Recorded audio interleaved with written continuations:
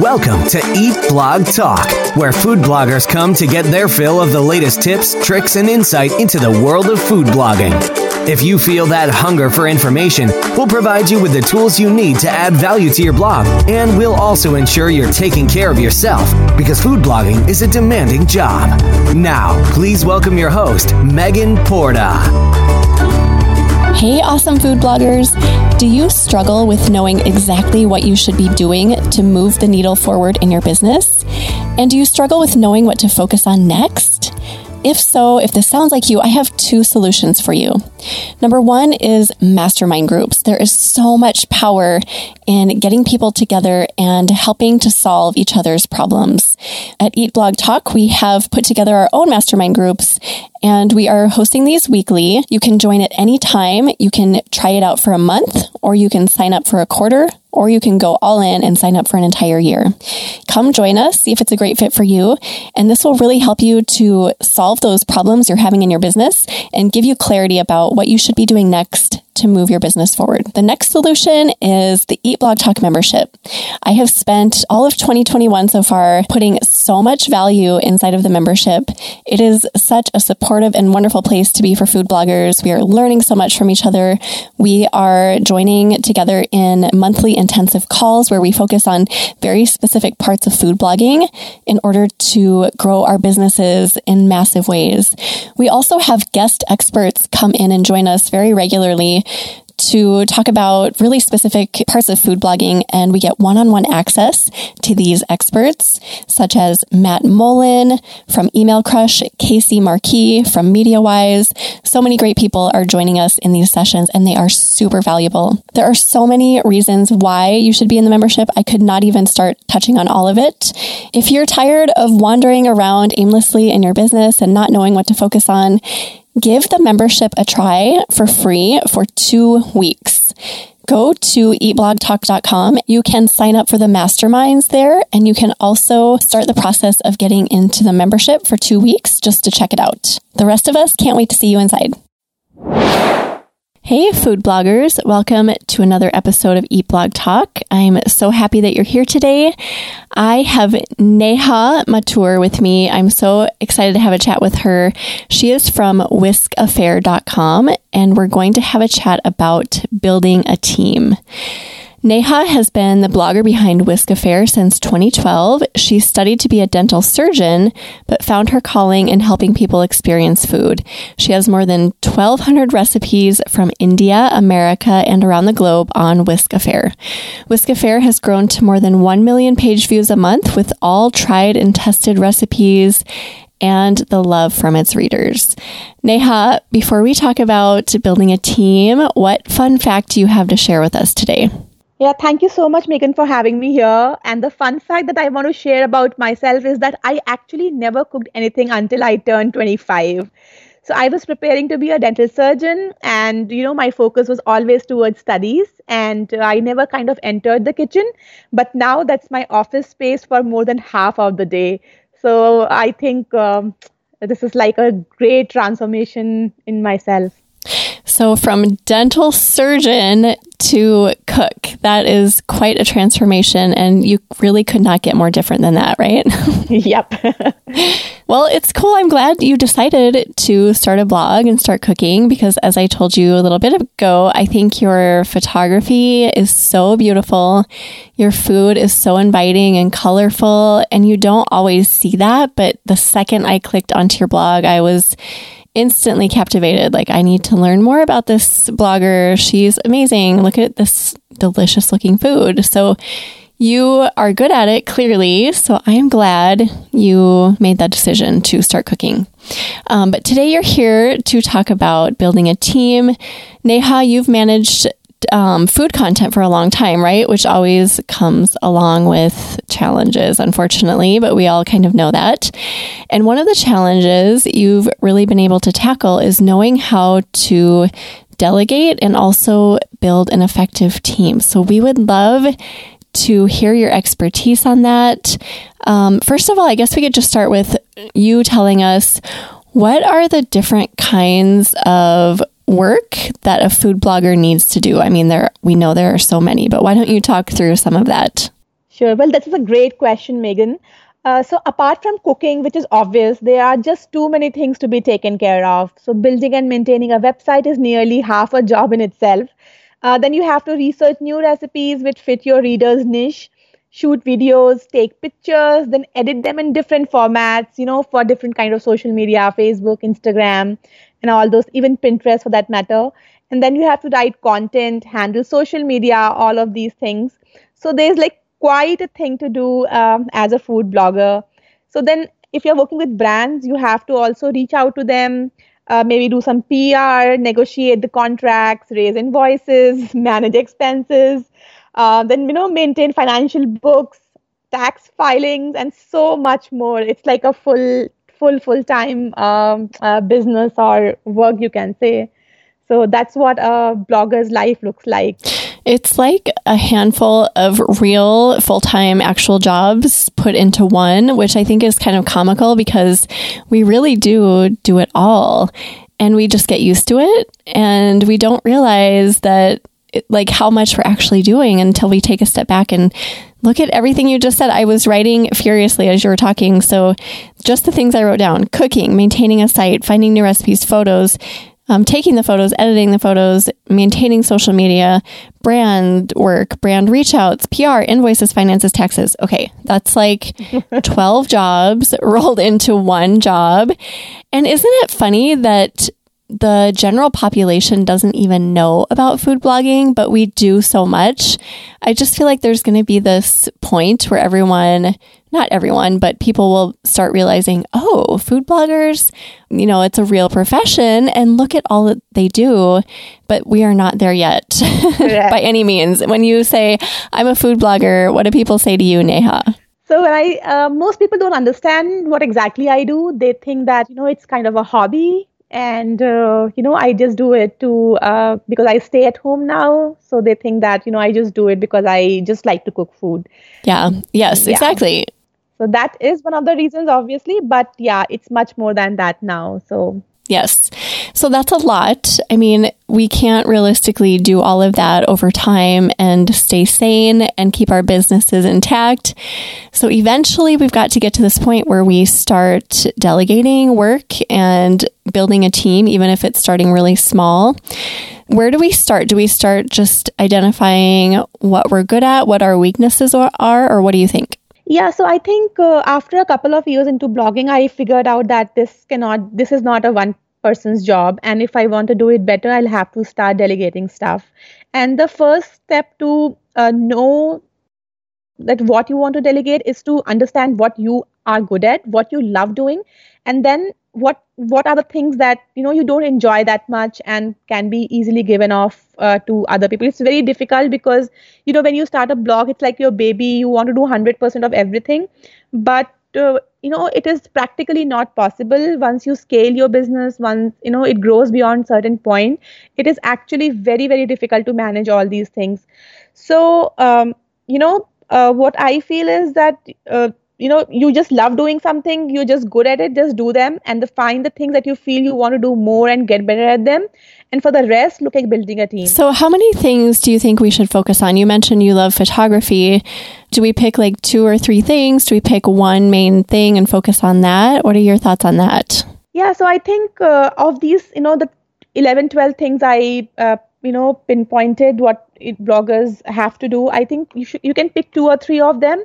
So what I did for myself was I love to take pictures and that's what I kept for myself. And I also love to create recipes. And creating recipes I chose to do because this website reflects me a lot. So when I create a recipe, when I try it out, it makes a lot more sense. So I kept creating the recipes and the photography part to myself, and I delegated the taxes, finances, social media, all those things to other people. And I think most of the time we don't get into this for the taxes or for the PR necessarily or creating invoices and even social media. Some people really embrace and love social media, but I think for the most part, I think it's safe to say that a lot of us do not love that part. It's not our favorite part. So just picking like the top 2 or 3, right, Neha? And then picking maybe like the bottom 2 or 3 and holding on to those top ones and getting better at them and taking the bottom ones and starting to delegate. And you have to be okay with that. I think people struggle with this. So talk about that a little bit. Like if people are listening and they're like, yeah, but I can do it, so why would I hand it off? You know, that whole thing. I've been there too. Like I'm capable of doing this. So what would you say to them? Why should they start handing those bottom things off? Yeah, so I think it's always good to learn everything. But then you'll have to realize that there are only certain number of hours in a day and you can only work so much. And if you put your entire effort and time into doing something you are good at and you love, your productivity will be more. If you are taking up your blog as a business, you'll be able to grow it much faster, and people will appreciate the kind of the work you are doing because you are putting 100% of yourself into it. So it is very difficult to let go of things, but you'll have to, it's really good for you, for your blog and everybody that, you make this hard choice and just let those few things, be taken away from you. So yeah, it's all in the mindset, I think. So at the end of the day, it's actually a win-win for the blogger and the readers. Yeah, but we have to take this call. That's a really good point. It's not just a win for us. It's a win for our audience, the people who come to consume our content.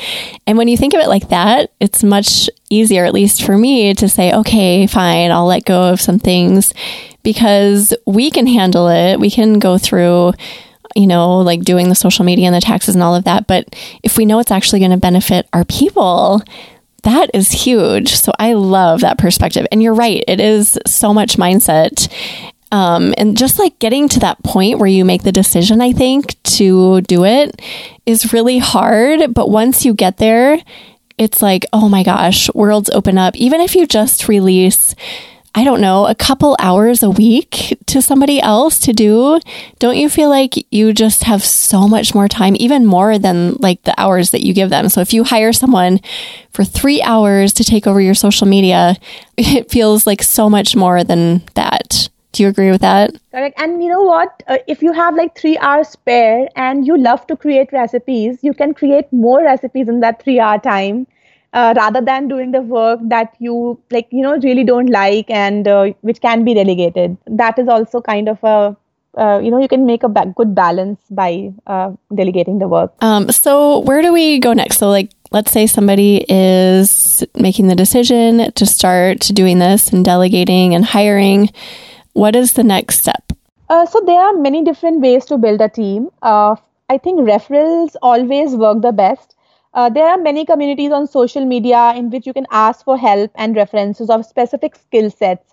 So, Facebook is full of groups where you can just post your requirements and you'll get tons and tons of reply. So people can advise on VAs who can help you with content writing, editing, handling social media and all those things. And then you can also post on job websites to hire videographers, photographers, accountants, legal, etc. So there are tons and tons of job websites out there. And you can find both interns and very, experienced people. So it's up to you who you want to hire. And there are multiple options available.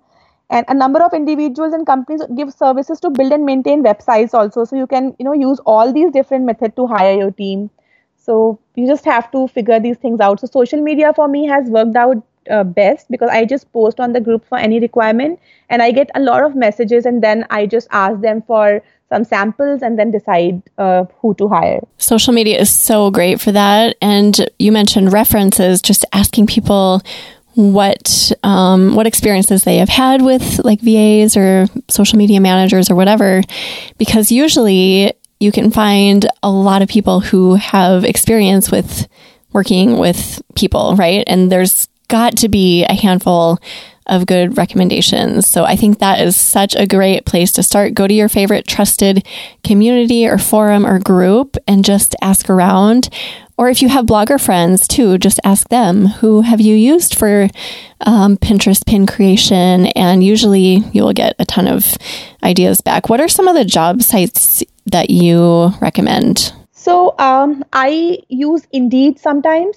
And because I live in India, we have some local sites here as well.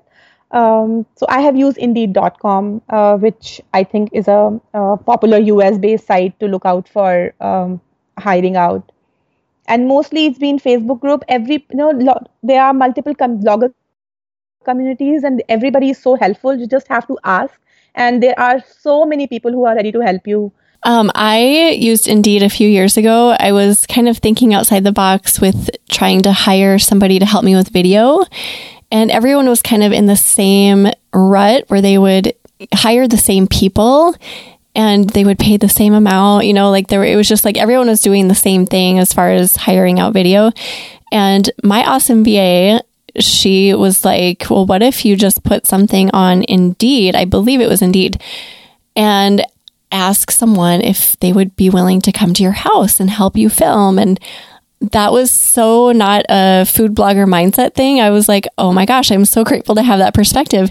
So we immediately found this amazing videographer. She came to my house for like 2 years frequently and filmed my video and edited it. And it was just such a great opportunity to work with her and to get her amazing videos. And she wasn't like in the world of food blogging. So sometimes if we just think outside the box a little bit, we can actually be rewarded.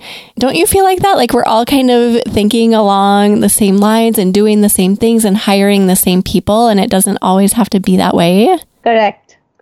So Indeed is great. What about Upwork or Fiverr? I know those are two that get tossed around a lot too. Oh yes, Upwork. Yeah, correct. I just missed because I don't use them too much. I live in India.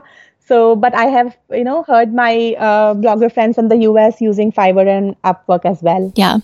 And it's worth looking. If you have a need for something, why not just look on Upwork, you can put a job posting up really easily and you don't have to accept any. You can just see what people come your way and talk to them and see if they would be a good fit. So it really doesn't hurt to look and ask around. We start with building a team and we start with those things that maybe we aren't loving. How far do we go? Do you recommend hiring a handful of people, and where's the sweet spot, I guess? So I would suggest going slow. You hire one person at a time for one task. And then when they kind of get accustomed and when you feel that you are confident that they are handling it well, then you can move on to the next thing.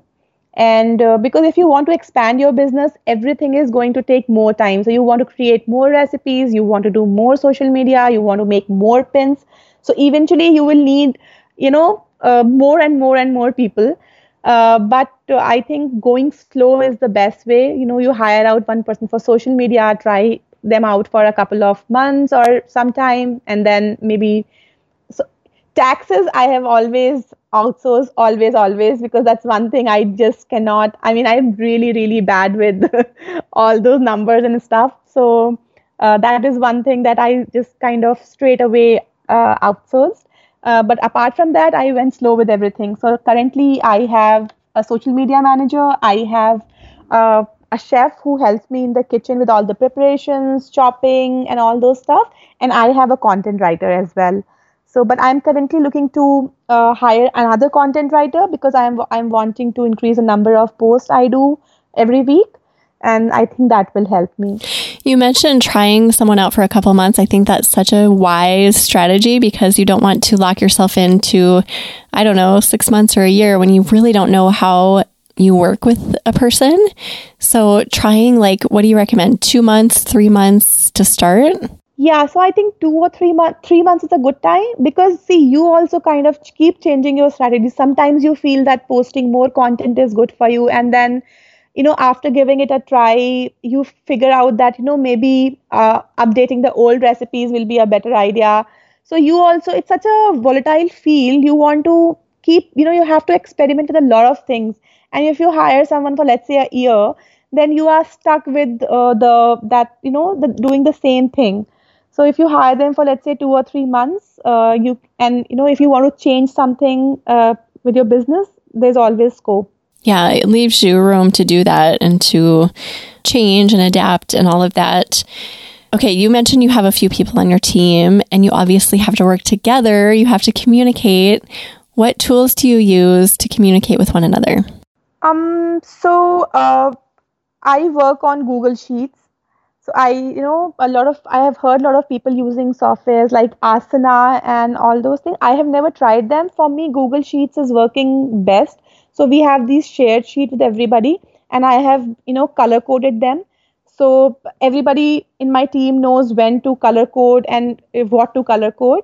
So that is working best for us. And for communicating with them, most of my team works, from their home, and we meet once in a while over a Zoom call or Google Meets. And so basically, Google Docs and spreadsheets is what I just love working with. And everything goes on the drive, everything is saved. I love that. It's just like magic. It just saves. You don't have to worry about saving anything, which is so great about applications like that. Google Sheets is amazing. We use that too on my team. I know some people love Asana. You mentioned that. I've never used it. I think it's great from what I hear. Airtable I use to manage content, and my VA and I both reference that daily. I know Trello too is really good. I use that for many, many years. As far as just managing content, you can even put an editorial calendar in there.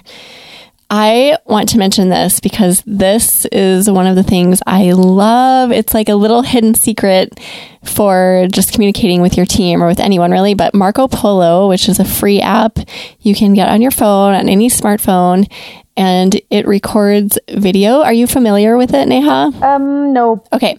So you can record videos and send videos to specific people, but they don't have to watch it until they're ready. So it's not like a phone call where they have to answer right when you're calling, or even a text. Like you can just let it sit in the app, and then let's say 2 hours later, I'm like, okay, now I'm at a spot where I can respond to my VA.